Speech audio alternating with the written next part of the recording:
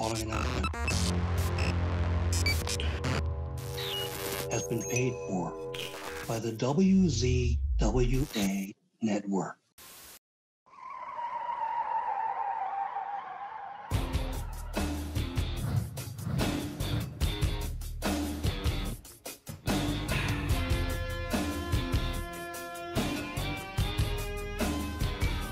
Ladies and gentlemen, welcome to the Insider's Edge podcast here on the WCWA network. I'm your host with the most on the West Coast, California and Fury. A joy, a privilege to be with you all once again. We're cranking out the great guests, left, right, and center right now. And as far as I'm concerned, this person right here, I feel like I already know him.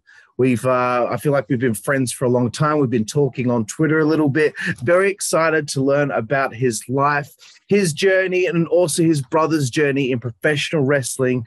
Ladies and gentlemen, this is the one and only Johnny Candido. How are you, bro? Hey, good, man. What's up, everybody? How's it going? Yeah, good, bro. Good. I'm over in Australia. Good.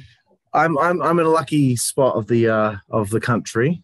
Over on the West Coast, so we don't have any COVID restrictions, don't have to wear masks. So, being in an isolated part of the world has finally paid off for me and everyone that lives here. So, I just got back from Vegas like 3 days ago, and they're pretty lax on the masks.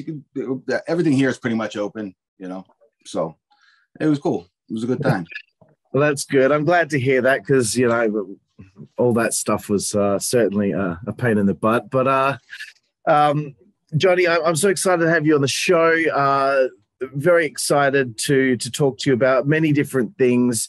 Usually the first question on the show, though, is how did you become a wrestling fan? But in your case, it's a little bit different. Your brother, Chris, he became a pro wrestler when you were 4 years old, from my research. So how do you first remember becoming a fan of pro wrestling? Was it just because that your older brother was a wrestler, or please tell me about it. I think it was just because I was a fan of my big brother. Whatever he did, I wanted to do. He'd, in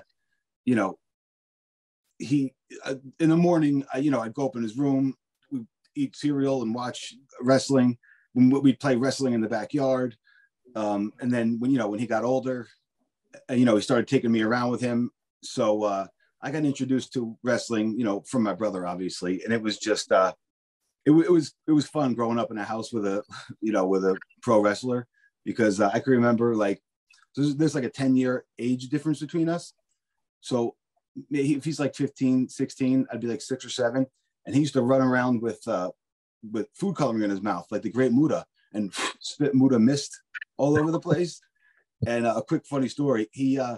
So it was my little sister's baptism, and I'm all dressed up in like a suit and tie. So mind you, my brother has the entire 4th floor of the house is all his. It's like 2 rooms, like a bedroom and like an office, but it's like a hangout. So I'm dressed all nice. I walk up to the room, I throw the door open, and as soon as I throw the door open, he moved and missed me in the freaking new suit, So he's like, holy shit, mom's gonna kill me. So he picks me up, runs with me to the garage, puts some cleanser on, cleans all the Muda mist off, right? I'm good to go. A couple days later, he's up in his room. I go up and get the food coloring, put it in my mouth, run up into his room, bust his door open, and he's in bed with this chick. And both their heads look up out of the covers, and I run over and I spit. Some got on him, but it hit her, all of it. And I ran out of his room, and he caught me on the porch and kicked the shit out of me. But that's life growing up with a pro wrestler as a brother. That's a fantastic receipt there, bro. Very interesting growing up in a household like that.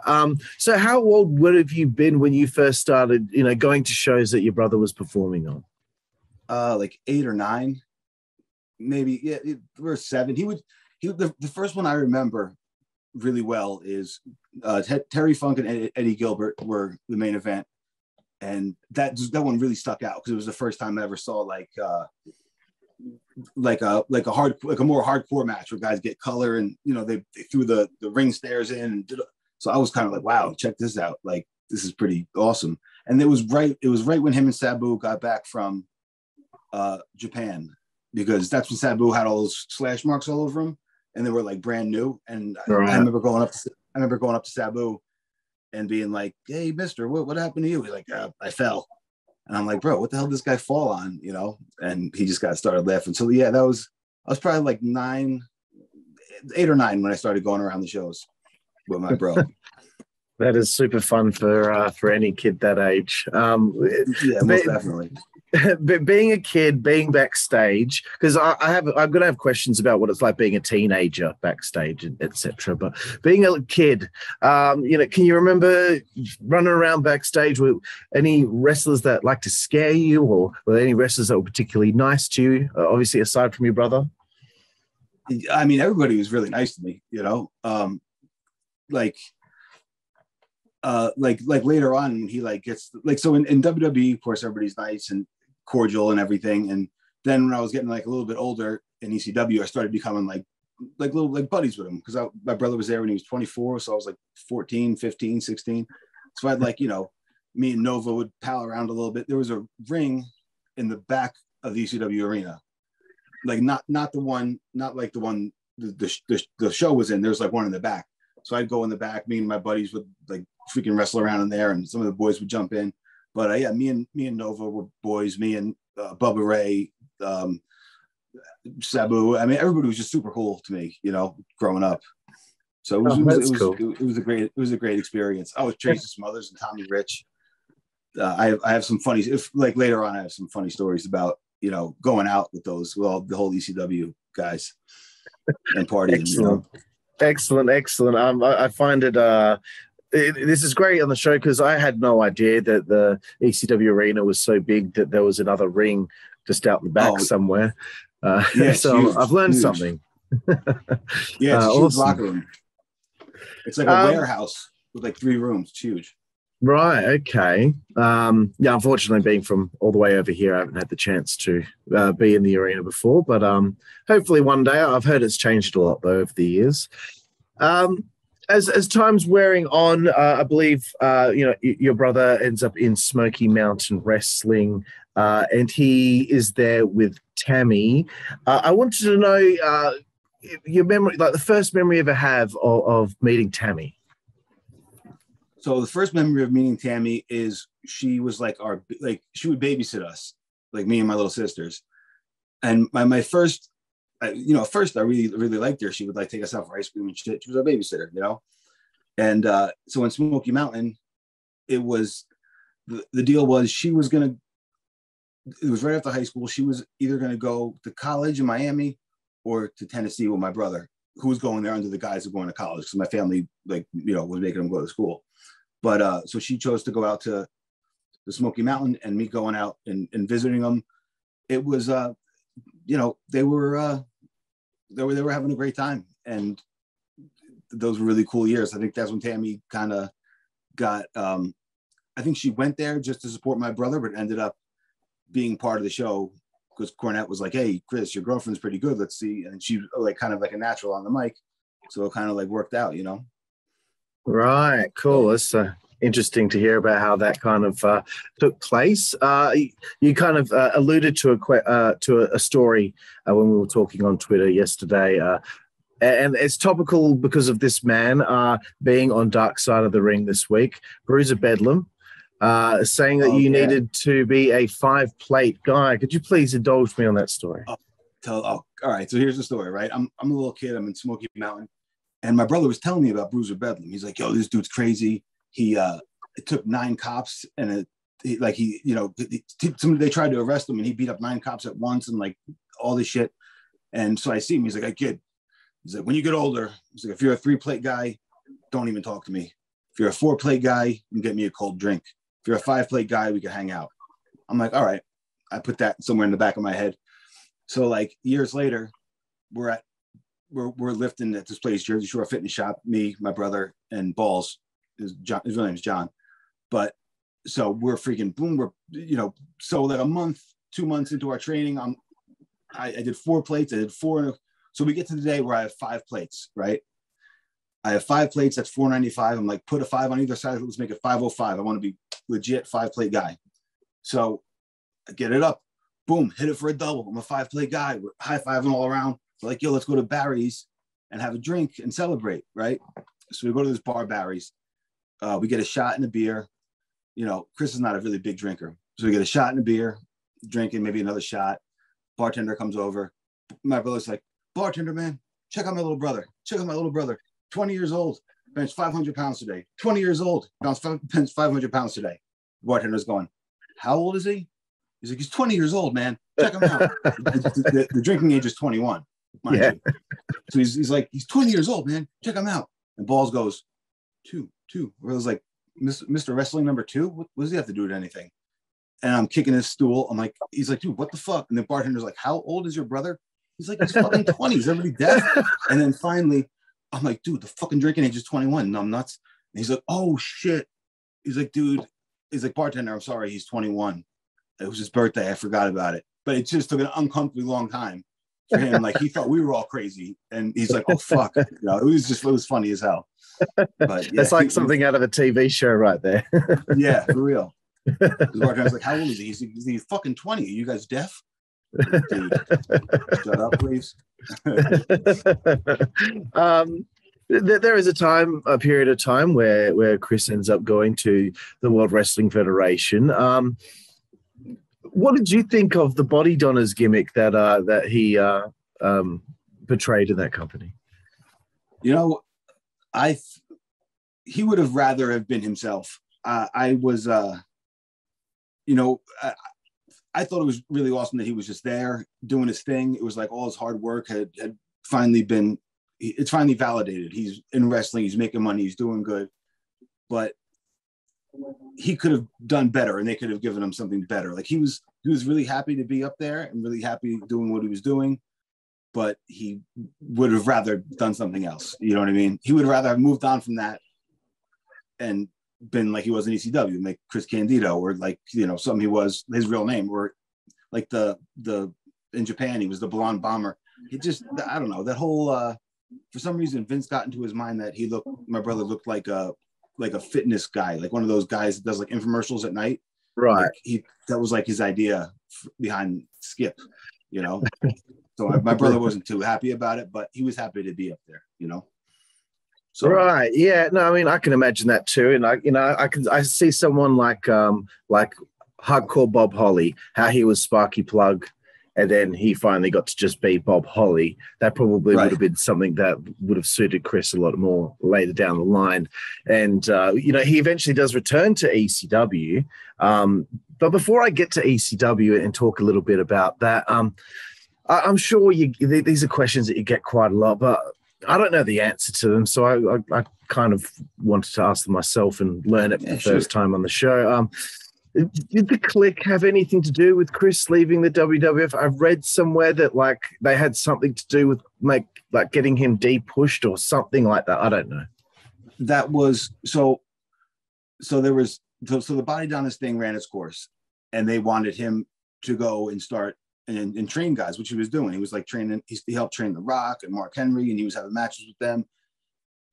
But also, you know, years later, I knew that the Tammy was fucking, you know, banging guys behind his back, and he always told me, he's like, dude, it's just rumors.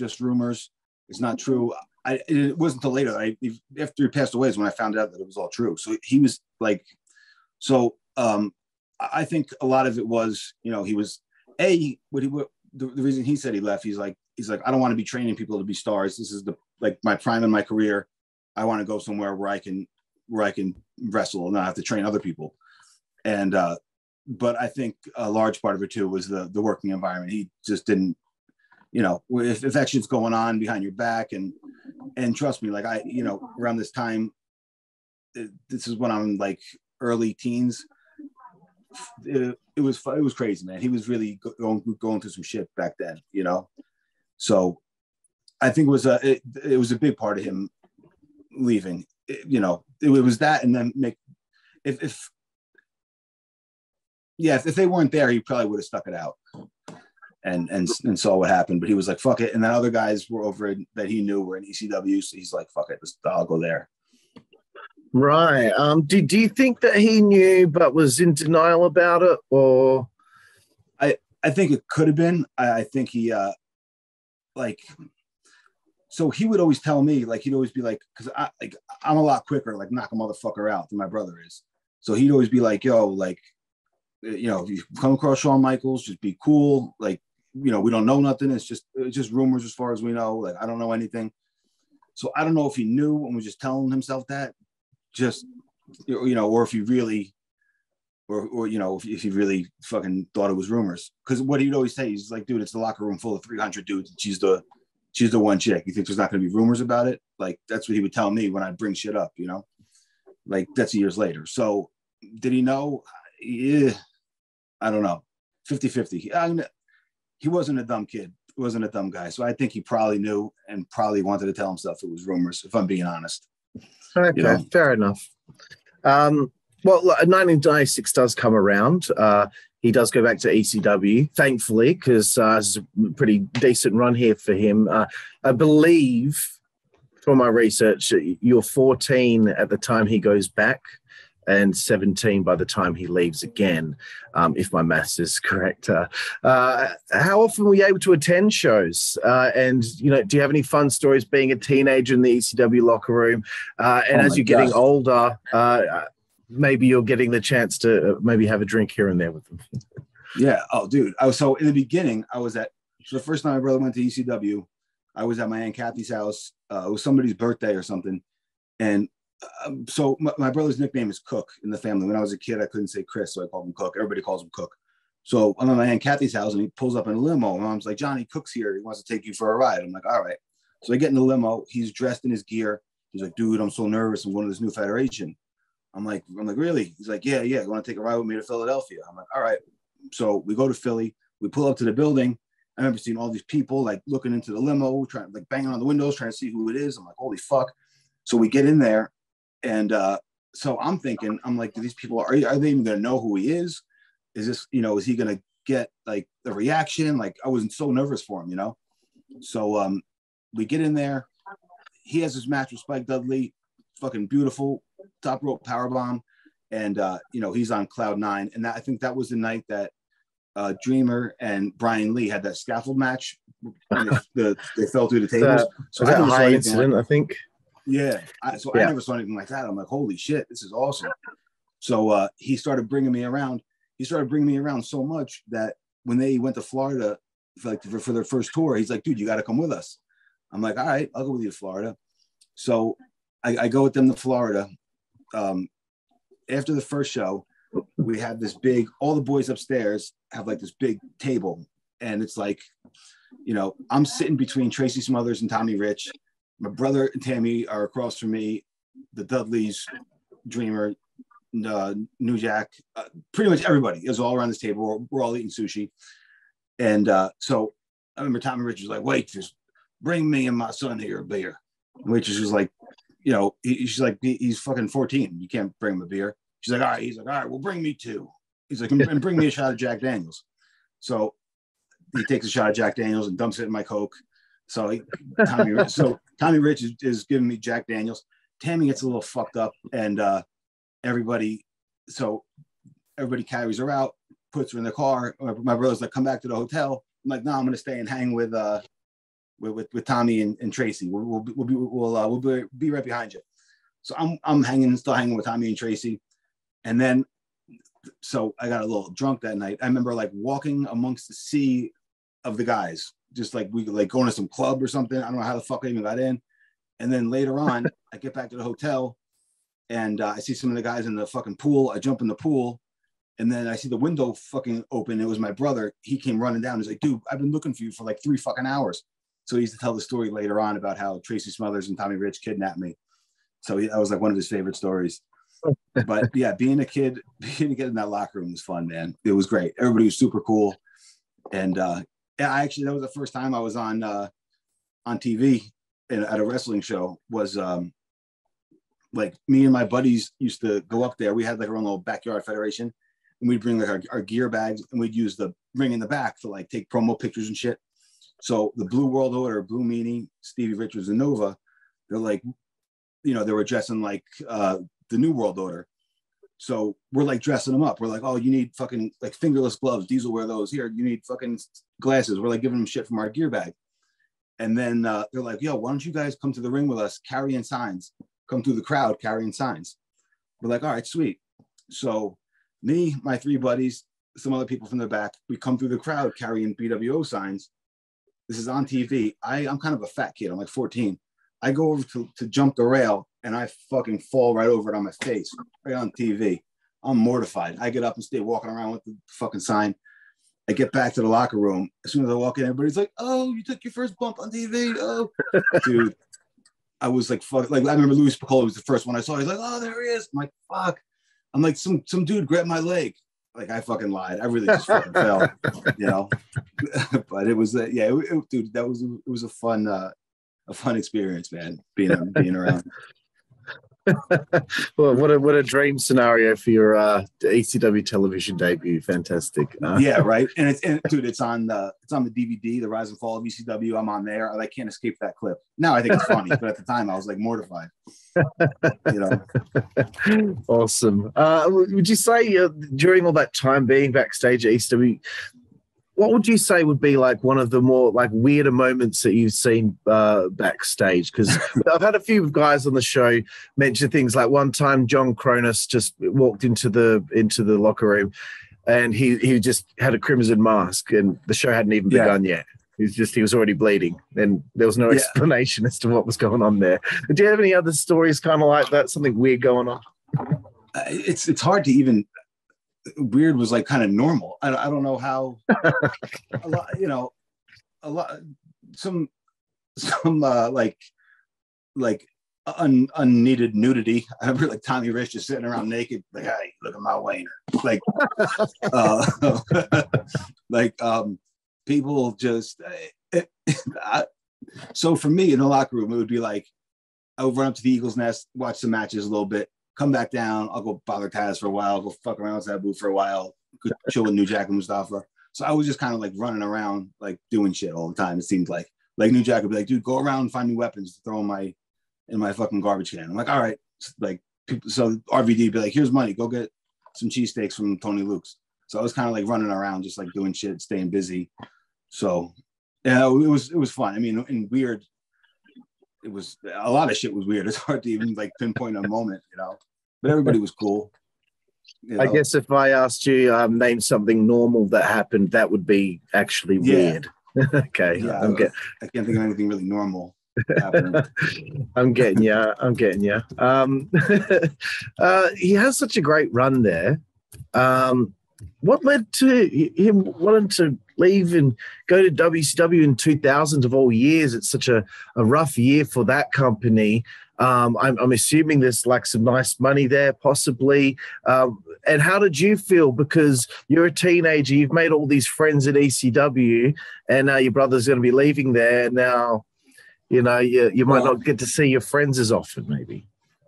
I mean, well, to be honest, like those times were when he was fucking bad with the drugs and shit, and so was Tammy.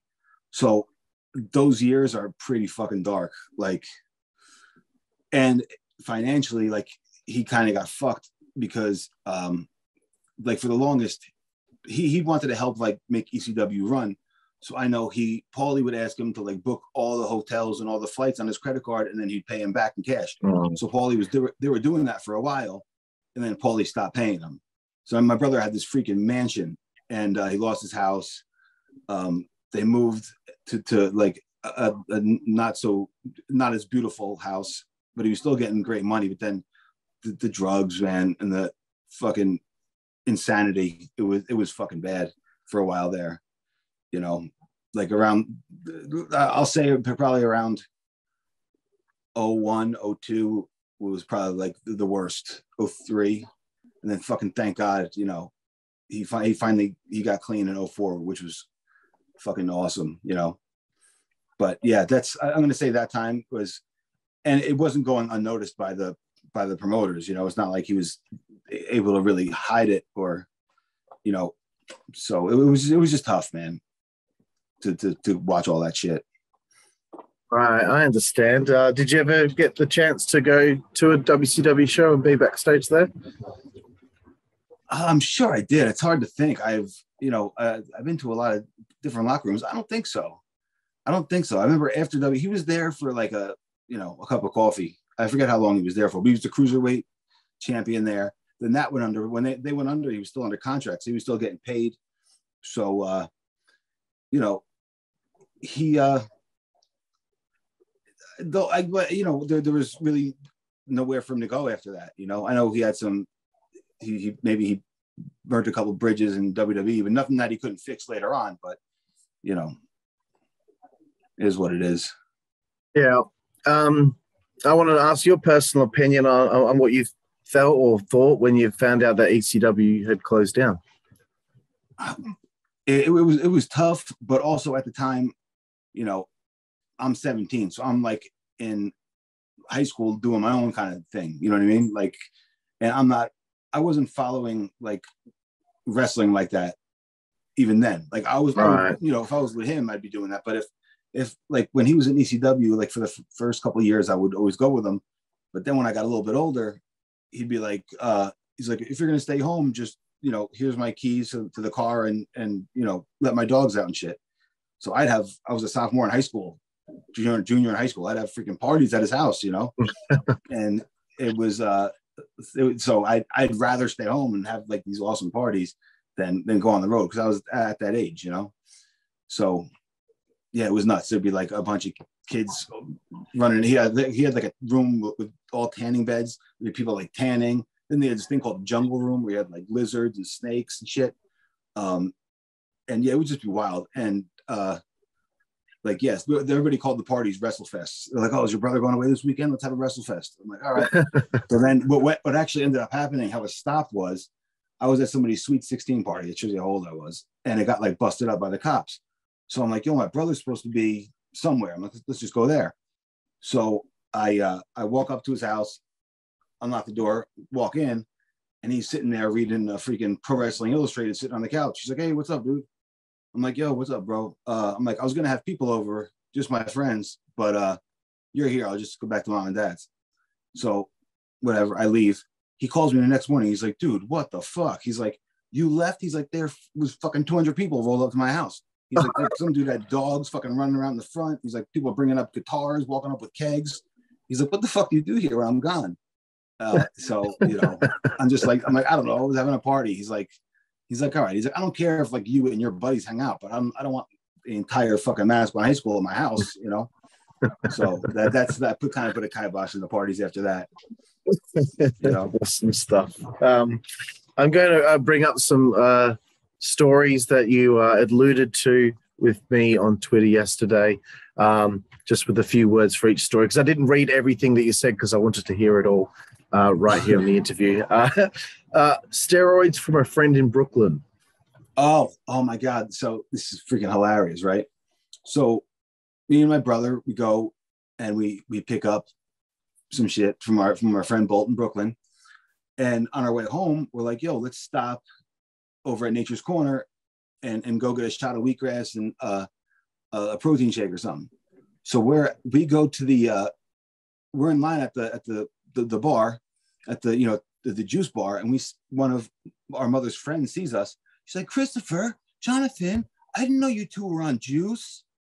We're like, excuse me? She's like, how long have you been juicing?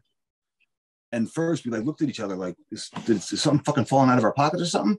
And then we're like, fucking, she's talking about fucking fruit juice. My brother's like, oh, juice. He's like, oh, I'm always on the juice. I've been on the juice since I was like 19. She's like, oh, doesn't it make you feel? It turned into like a Saturday Night Live clip, She's like, juice is so good for you, makes you strong. He's like, oh yeah. It's like I stay on the juice, and it was just funny because at first when she said it, it's like our hearts sunk. We're like, what the fuck? We thought like we like left a trail of needles behind us or something. We didn't know what to think, but yeah, that was it was funny, man. His first heart stopped. Like, oh fuck! But then we realized she was talking about spinach and kale juice. Awesome. The next story: 2 black eyes. Oh my God. All right. So when I first started wrestling, my first match ever, I'm like 19, and me and him drive to Rochester, and like just before this, I had just been like taking bumps in the ring. I figured I'd fall into the business one day, whatever. So we get to Rochester, and I have my first match. So we get to Rochester. I'm just there hanging out. My brother looks around the locker room and he's like, I don't know any of these guys really. I'll just wrestle you in the main event. I'm like, really? Is that going to be all right? He's like, yeah, just pretend we're in the backyard. So anyway, I had my first match. He's just feeding and bumping for me, all this stuff, right? So the next time we're in Queens, and it's him and Sandman. Sandman's like, kid, let's get you involved. You're gonna come in, grab the cane, go like you're gonna hit me, then cane your brother. Me and you will do beers, and then I'm gonna cane you. So here comes the finish, and then so my brother's like, when you get the cane, he's like, sorry, I was gonna pick up something that mimic the cane. He's like, when you get the cane, swing it like this, hit me on top of the head. Don't swing it like a baseball bat, or it's gonna fuck me up. So I get into the ring, I grab the cane, go like I'm gonna hit Sandman, turn around to my brother and fucking swing it like a baseball bat in the heat of the moment, whack him right across the fucking face, right? So yeah, so fucking Sandman canes me. We're driving back home. My brother's got a stripe across his face, right? So he's like, oh, dude, you did so good. I'm like, dude, I fucked your face all up. He's like, don't worry about it. So the next night, I came out and cut a promo. We were going to do a pull apart, and we were going to set up for a match. So we get out there, and I cut a promo or whatever I said. You know, you think I'm not ready? I'm ready, motherfucker. He comes out there. He gets in my face and he pushes me. And just from instinct, I just went, wham, wham, wham. I hit him in left eye, right eye, left eye. He hit the deck before the guys even came out to make the save. So I'm on top of him, I'm like, shit. I'm like fake ground and pounding him. I just beat the shit out of him. And everybody like pulled me off of him. So now on the drive back home, he's got a stripe across his face, 2 big black eyes. He's like, oh, dude, you did so great. I'm like, dude, I fucking kicked your ass. So later at his house, we're having drinks. And like, we're sitting on like a little bar like this. I'm like, dude, you look like shit. Give me a black eye. Give me a black eye. Give me a black eye. He's like, I'm not going to give you a black eye. Stop asking me. I'm like, give me a black eye, pussy. Come on. So I just kept like fucking needling him to give me a black eye. Finally, I'm going to like take a bite of something. And all of a sudden, he punches me right in the fucking face. And I fall off the bar stool. And then, so then the next morning, we came to our mom's house for breakfast. And she's like, what the fuck happened to you? Look at you two, the moron brothers. What did you do last night? Holy shit. So that's good. That's how we got the name Moron Brothers, which in the book, Chris, I co-authored the book, No Gimmicks Needed, with John Cosper. It came out in January. There's a whole chapter called The Moron Brothers about like funny shit that we did. And, you know, so that's the 2 black eyes story. So he had 2 black eyes. I had 1. But fantastic. The next one, it appears that you have quite the friendship with one Balls Mahoney. Balls cooking chicken. Oh, dude. All right. So let me just set this up for you real quick. So I grew up in Spring Lake. So there's like 3 towns close to each other: Spring Lake Heights, and Manasquan. I live in Spring Lake. My brother lives in Manasquan, and it's about a 3-minute ride from my brother's house to our house, and vice versa. We have to pass Balls' house when we go because he lives in the Heights. So we'd always pass Balls' house to like see what he was doing, look in the windows, fuck with him, whatever. So Balls cooking chicken. We roll up to his house. He's like, guys, come in. We walk in the house. He's like, oh, I'm making chicken Mahoney. Sit down and we'll I'll make it for you guys. You know, me and my brother are sitting on the couch. Balls, he's constantly in boxer shorts, and that's it. He doesn't wear anything else, and he talks just constantly. So he's got his left hand in his boxer shorts, and he's scratching his nuts. He's going, yeah, JC, you know, we should do that spot. Blah, blah, blah. So he's scratching his nuts with his left hand. His right hand, he takes raw chicken, puts it in eggs, puts it in batter, takes his hand off the nuts, puts it in the pan. Back to the nuts, scratching, talking. Me and my brother like, dude, look, he's scratching his nuts. And then he's fucking picking up the chicken and putting it on the thing. So he's like making like chicken fillets. So he's got like a little, it's like raw chicken, eggs, breadcrumbs, pan of oil. Left hand on nuts, scratching. Hand goes chicken, freaking eggs, breadcrumbs, off the nuts, into the pan, back to the nuts. And we're freaking watching this going, oh my God, he's doing it. Look. So like I said, Balls just talked the entire time. He said, we could do the spot, we do this. You no sell the chair, I do this. So anyway, he finally gets done with the cooking the chicken. He cuts a freaking piece of it off, dunks it in marinara sauce, and puts it like right to my brother's mouth. My brother like seals his lips, and he's like, dude, I can't do it. He's like, I just watched you scratch your nuts for a half an hour. Now you're trying to put your fingers in my mouth. No. And he's like, no, I wasn't. He's like, JC, here. I'm like, I ate already, dude. I'm good. And he's like, come on. Dude, it was one of the funniest things I ever saw. Like, he's like, it was my inner thigh anyway. I wasn't even scratching my nuts. Like, even if that fucking mattered. But yeah, he was going to town stretching his nuts and making chicken at the same time. So funny. every time there's a Balls story in the show, it's him doing something gross. Yeah, gross. Yeah, I have so many stories. He lived so close that I would always, and we worked each other a ton. So I would, I'd see him like every fucking day. So every day with him was a story, I can imagine. And one more story here that you alluded to, Balls thinking that his house was haunted. Okay, yeah, this one was funny. So me and my bro were sitting in my brother's backyard in beach chairs. So Balls has a small house. It's small, and his mom's there, and his girl's there, and he's got a dog, and he's got a cat, and it's like a very small house. So we're like, dude, what the fuck do you think Balls does in that house all day and night? So we're like, so this is nighttime. It's like 11. We're like, let's go and find out, right? So we drive to Balls' house. We park like halfway down the street. We walk up to his house. We look in his window. He's in his boxer shorts, about to cut into a slice of bologna. He's got one slice of bologna on a plate with a fork and knife. And me and my brother start fucking dying of laughter just looking at him. Because it's this giant man. He's eating one fucking slice of bologna with a fork and knife. So he goes to slice the bologna. My brother goes on the window. Balls goes back to cutting his bologna. Goes back to cutting his bologna. Finally, I just go boom, boom, boom, boom. Knock on the windows. We fucking run away. Next night we come back. He's laying on the ground reading a book. We smash into his windows, fuck up his garbage cans and run away. So then he sees us. He's like, Johnny, Chris, you never believe this. He's like, my house is haunted. There's apparitions. I see them at night. They're restless spirits. There's 2 of them, and they shake my things around. And then he started blaming everything on he's like the ghost. The ghost started stealing his medication. He's like, I knew I had 60 Norcos. There's one I have 33. He's like, I have ghosts. They're stealing my medication. They're breaking my room. They're like if a plate would fall down, it's because the ghost did it. And I don't think he even knew that the ghost until he died. That was me and my brother. Like we go there just to first to see what he was doing. Because no matter if he was just sitting there watching TV, we would still die of laughter. So we would just go there and fuck with him. And he thought his house was haunted. It was great. Excellent, bro. So you have spoke about some of your first matches that you had in pro wrestling, and I was looking through some of the match results that you've had over the years, just to see if I could find any interesting opponents. And I found this one interesting. 19th of November 2004 for USA Pro's 11th anniversary at the Amazuna Concert Hall in New York City. You faced Bam Bam Bigelow. What was it like working with Bam Bam? Oh, dude, freaking awesome, man.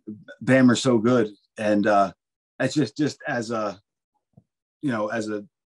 growing up, and I knew Bam Bam. He lives a town over, so it was not like I was like real, I wasn't very nervous about it, but it was just an honor to be like, yo, I fucking shared a ring with Bam Bam.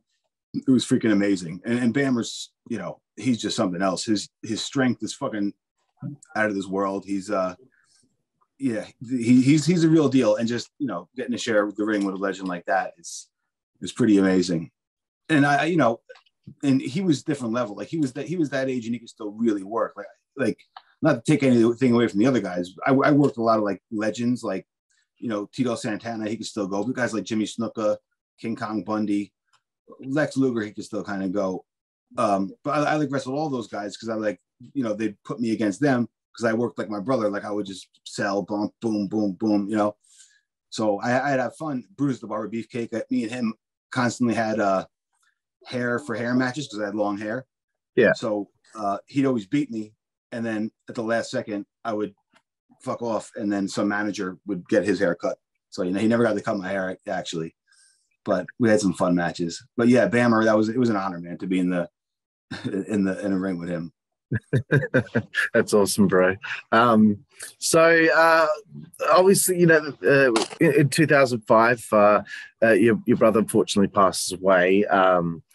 And I wanted to ask you about. I don't want to talk to you too much about that because I don't want to pry for a tragic thing that's happened in your life. But I'm also wanted to ask you about things like the 21st of May 2005, the UXW Chris Candido Memorial Show at the Skate Safe America in Old Bethpage, New York. And you win the battle royal on that night. Could you tell me a little bit about an evening like that and being able to participate in a show like that? That was so special too, because I win the battle royal, and then it's me and Balls. That match is on YouTube. So after the battle royal, me and Balls are the last two standing, and we're like, let's get it. Me and him, get after it for. We opened the show with a real strong match, and it was great. And Balls breaks down crying at the end, and that match was just really special. And that time was just great because the show was stacked with so much great talent, and then everyone was would go after and talk about how great my brother was and how much he helped them. Which my brother really loved helping young wrestlers and everything. If you asked him to watch a match, he would and give you notes on it. And then the trailer to it is me and Sandman were in a room drinking, telling stories back and forth. And we didn't know it, but we were getting filmed. So the trailer for that is me and Sandman kind of sharing stories and shit. So that was a really awesome show, just the special show. So yeah, that whole time was tough, but yeah, that was great. And they did a bunch of memorial shows, but that was definitely the best one, if you ask me. Yeah, cool. Just wanted to ask you about that. And 2005, as things roll along, I found something quite interesting. The 11th of July, I watched this match the other day on YouTube. It was a dark match on Sunday Night Heat. Yourself with Damian Adams took on Balls and Axel in East Rutherford. I just wanted to know about the opportunity to do that, experience there, and was this an opportunity to maybe wrestle in the company, or was it just kind of they were in a certain area and they needed some extras to come and work this dark match with Balls and Axel? So it was like this. Me and Balls and Axel, that was their first night there doing that, and they called me up get up here right now. So long story short, I get up there right away, and they're like, "Kid, good, you're here. You're the first match on." I link up with Damian Adams. We talk about the match, and so I was on the beach right before this, right? And so I get the call. I get there. I'm ready to go through the curtain. Shane McMahon's behind me. He's like, "Oh, I still got goosebumps, kid." He's because they'd open this, all the pyro and shit went off. We opened the show, and he's like, let's go out there and get after it, So I hit the ring, and then I'm a little bit nervous, obviously. And then I look in the front row, and it's all kids from Spring Lake that I was on the beach with 2 hours ago. And they were like, "Holy shit!" I'm like, "Yeah." So that kind of put me at ease.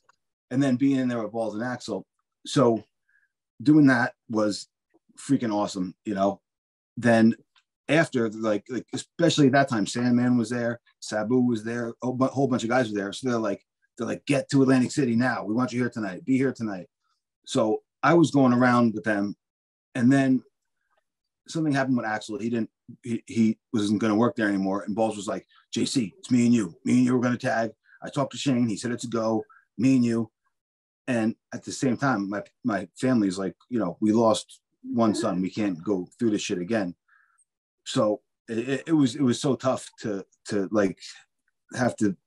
I never heard from Vince or anybody themselves that they wanted me there. I heard it from Balls, who was telling me that they were saying yes to go. But I started to no show, and because I for real it was either continue wrestling, or my family was like, we don't know what to do. So I ended up stepping away from wrestling in 2007 or 8, and then getting a regular job. So, I mean, you know, life worked out, but you know, it would have been cool to be able to do that. But I understand where my parents were coming from at the time. Yeah, But no, as far I as an understand too. experience, as far as an experience, it was freaking amazing. You know, it was great. Yeah, it's really cool, bro. Because I knew that you had worked, but I actually wasn't aware of that match until I saw it on YouTube. And yeah, I watched it and I really enjoyed it. There was another thing that you were a part of. Sean Waltman misses a show for a pay-per-view called TNA Unbreakable on September 11th, 2005. You end up getting to be perform on the show. I guess Sean doesn't show up and someone approaches you and says, "Hey man, do you have your gear?" What was that situation? Yeah, and this is I kick myself in the ass over this all the time because I had two identical fucking bags, and this is before the show even started. They're like, dude, you know, you might work tonight, so you know, grab your bag. And I went shopping earlier. I bought fucking these new clothes, and I grabbed the blue bag, and I went there, and it was my fucking clothes bag. And they're like, "Fuck, you're gonna have to come." I was just gonna straight up tag with Alex Shelley, and then they're like, "Oh, since you don't have gear, you're gonna come out of the audience." And I thought it was the shits, to be honest, because I wanted to just, you know, it would have been so much better if I had my fucking gear and I didn't grab my. Again, that still irks me that I did that. I had to come out of the audience instead of, you know, having my shit with me. But that's the first thing you learn in wrestling is to always have your fucking bag, and I forgot it on that day. Yeah, I learned that from Lance Storm. He wasn't with the WWE anymore at one stage. He rocked up to a house show and he saw Vince McMahon, and Vince McMahon said, "You know what I'd like to see tonight? Lance Storm versus Eddie Guerrero. Do you have your gear?" And he was like, "Yes, I do. It's in my car." And ended up getting to wrestle Eddie Guerrero the first time. Yeah. Not to rub it in or anything, bro. Yeah, I broke the one cardinal rule, you know. So you did say you kind of left the business 2007-ish, but I did see my research, and please correct me if I'm wrong, but I think this is probably correct. August 6, 2011, you team with Tommy Dreamer to defeat Two Rude Dudes at the NWS Chris Candido Memorial J Cup in Kingsburg, New Jersey. So had it been a few years and you had an opportunity to do something else here? Yeah, it was more like there was actually a J Cup before that, but they didn't.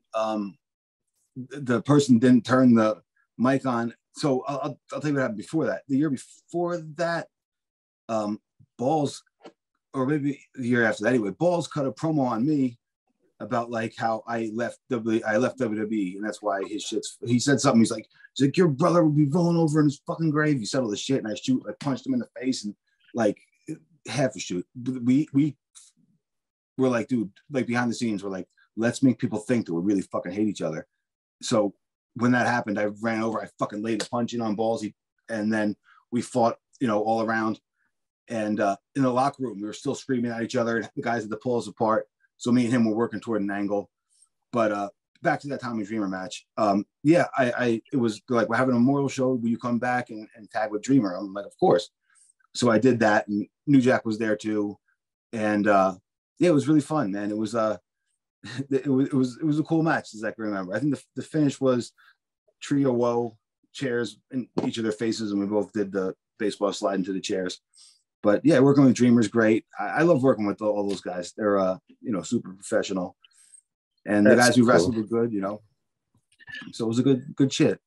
That's cool. This is where my research kind of ended. I couldn't find anything else. Was this the last time you performed in the ring, or were there other things that just I wasn't able to uncover? I'm sure there's a couple you weren't able to uncover, because I think the Balls thing happened after that, because I think around then he was in WWE.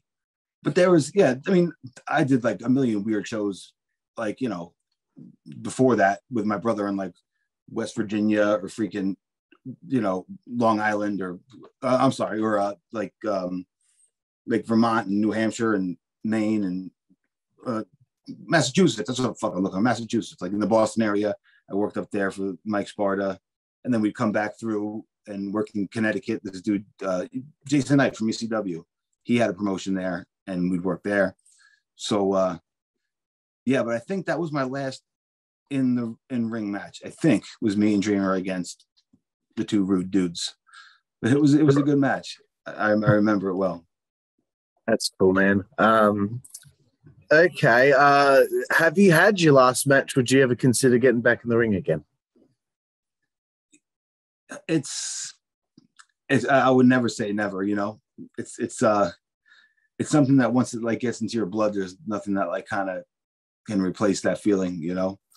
So then I'd never say I would never say never. Maybe I will. I don't know. I've been pumping some iron recently. I'm feeling good, so we'll see what happens. Because I still talk to a lot of the guys like, dude, why don't you come back and tag with me or do this or do that? So again, maybe. I think any retired wrestler or anybody who's been in the ring. I mean, I was only in the business for like a cup of coffee. I just really, you know, my brother did it, so I did it with him. Like if he was a pro baseball player, I would have done that. You know what I mean? Yeah. But it's something that I loved, and once, like I said, once it gets in your blood, there's nothing like it. So never say never. If the opportunity pops up at the right time and I'm feeling like getting after it, I will. Excellent. Yeah. Another great thing that has taken place, as you alluded to earlier, No Gimmicks Needed, the book that came out earlier this year.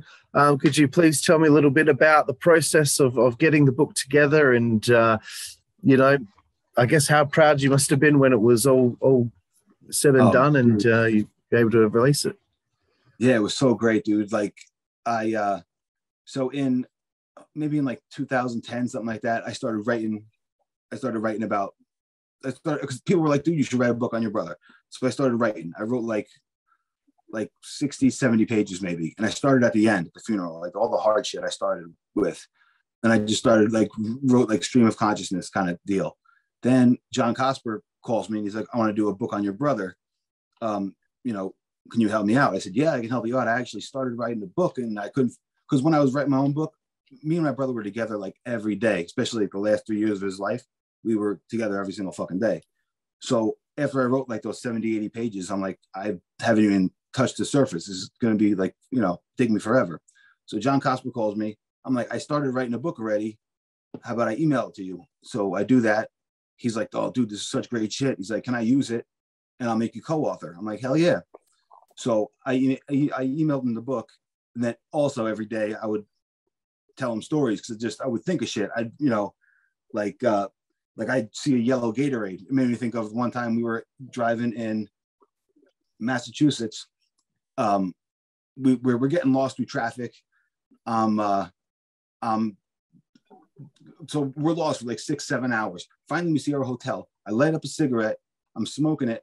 All of a sudden, the AC turns on, blows the cherry to the cigarette in my shorts, starts burning me. I try to pat it out. My brother pours yellow Gatorade on my white shorts. We walk in, and the receptionist lady was really hot. We went to get our room key, and he's like, "Oh, sorry, my brother pissed his pants." So I would just like think of these stories and like send them to John. So anyway, John knows all like the X's and O's of like the career stuff, and I know all like the behind the scenes stories. So it kind of worked really well. So, you know, a lot of the career stuff is in there. And then what was going on behind the scenes, I told, and, you know, and all the funny shit that we did. So yeah, it's really good. And it's been received really well. Like I love reading all the reviews and shit. It's been beautiful. So, and we've been, awesome. Yeah, it came out in January and we were still like, you know, staying very popular. Like people are continuing to buy it and like it, and, you know, it's great. So I couldn't be happier. Excellent, bro. Happy to hear that. And that is an interesting kind of way, you know, a book has been put together there. Someone's working on the in-ring stuff and you were working on the personal stuff. So I like hearing about that. That's interesting to me. And at this time, Johnny, I'd like you to have the chance now to like just plug plug for anyone out there who wants to find and for if anyone wants to find you on Twitter, the floor is yours. Yeah, I'm at Twitter at at Candido118, or just search Johnny Candido. You'll find me. We were working on a documentary, and now we picked back up on doing the documentary. So that should be coming. There's going to be a new trailer out some point soon. I'll let you know. But what I'll plug now is my brother's book, Chris Candido, No Gimmicks Needed. You can get it at eatsleepwrestle.com. That's John Cosper's website. And it's also on Amazon if you just type in Chris Candido, No Gimmicks Needed. And if you want to get one of his shirts, you can go to the prowrestlingtees.com, put Chris Candido in. You can get all kind of tank tops, hoodies, regular short sleeves, whatever you want. So, yeah, check it out. And I definitely check out the book if you're a fan of my brother's, because, you know, it's got a lot of good stuff in there. A lot of career stuff and a lot of funny stories, you know. Excellent. And everyone, everything that Johnny's just promoted there in the description, if you're watching here on YouTube, in the description you can find all the links there to everything. Johnny, I've had so much fun chatting to you tonight, but we've got one segment to go on the show. It's 5 Second Frenzy. You have 5 seconds to answer each question. Even if you break the 5 second rule, it's okay, you won't get in trouble. First and foremost, Johnny Candido, who is your favorite wrestler? My favorite wrestler is Ric Flair. Excellent. Over the time that you performed in the ring, who would you say is your favorite opponent? Chris Candido or Balls Mahoney. Nice. The last one in 5 Second Frenzy about wrestling. If you could pick one match that you performed in that you would say that was your favorite match to be in, which one would you say? Balls Mahoney, steel cage match. Awesome. Getting away from wrestling into the arts now. Favorite book? Chris Candido, No Gimmicks Needed. I like mob books. Murder Machine by Gene Mustaine. So it's a mob book. Excellent. Favorite TV show? Favorite TV show? Huh. Let me see. Shit. Sopranos. I'm seeing a theme here and I'm liking it, being Italian myself. Favorite film? I think Godfather Part 2. Excellent. Or one. They're like neck and neck. They're both very good. I don't know. Moving away from television film, favorite musical artist? Raekwon from Wu-Tang. Awesome, man. Yes, I like it. Getting away from the arts now, favorite food, bro? I say I have to go Italian again. Probably gnocchi with meatballs. I think that's what I would go with. It's tough. Yep. I don't know. I like a lot of things. Yep. Delicious decision, I must say. If you had to pick a favorite place to eat on the road? Cracker Barrel. So we don't have them around here. So it was always a cool place to eat. Very nice. I hope to indulge there one day. I've heard so many things, but we don't have them over here in Australia, unfortunately. Favorite alcoholic beverage? Whiskey chased with a beer. Very nice. Second last one here, 5 Second Frenzy. The naughtiest question of 5 Second Frenzy. Johnny, what is your favorite female body part?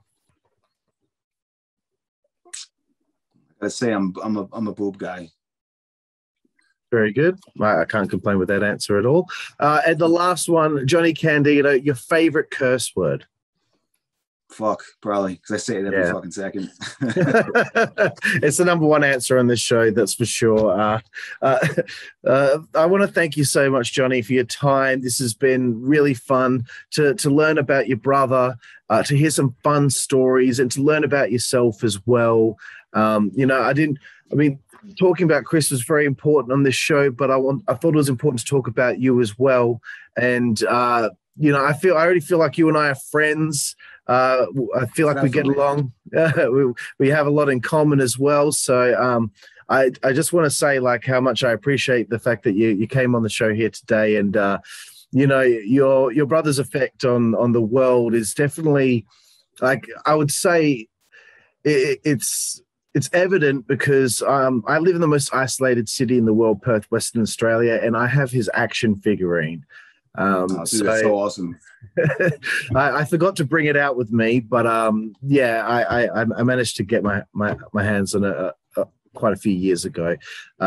So like, I just think it's important to know that, you know, that's how far it reached, the most isolated city in the world. So I want you to that is, man. My brother, he would love to hear that. He's, you know, he loves it. It says in the book, man, like there was a part that I remember like 2002, 2003, when he wasn't in the best place. He put a book about the Von Erichs on our parents' coffee table, and like we stopped over for something. And he was like thumbing through the book. My mom's like, Christopher, this is what's gonna happen. You're gonna end up in a coffee table book. And he's like, Mom, if I end up in a coffee table book, I'd be overjoyed to be in a coffee table book. So that's what he would want. He wants, you know, he wants his memory to live on. So it's really cool to hear you from Australia, you know, knowing my bro. It's awesome. Absolutely, bro. And again, Johnny, I just want to thank you so much for your time, and it's really meant a lot to me. So thank you. Hey, thank you, brother. And everyone out there, thank you for joining us here on the Insider's Edge podcast here on the WCWA network. I'm your host with the most on the West Coast, California Inferior, with my new friend, Johnny Candido, and we will see you down the road. Thank you.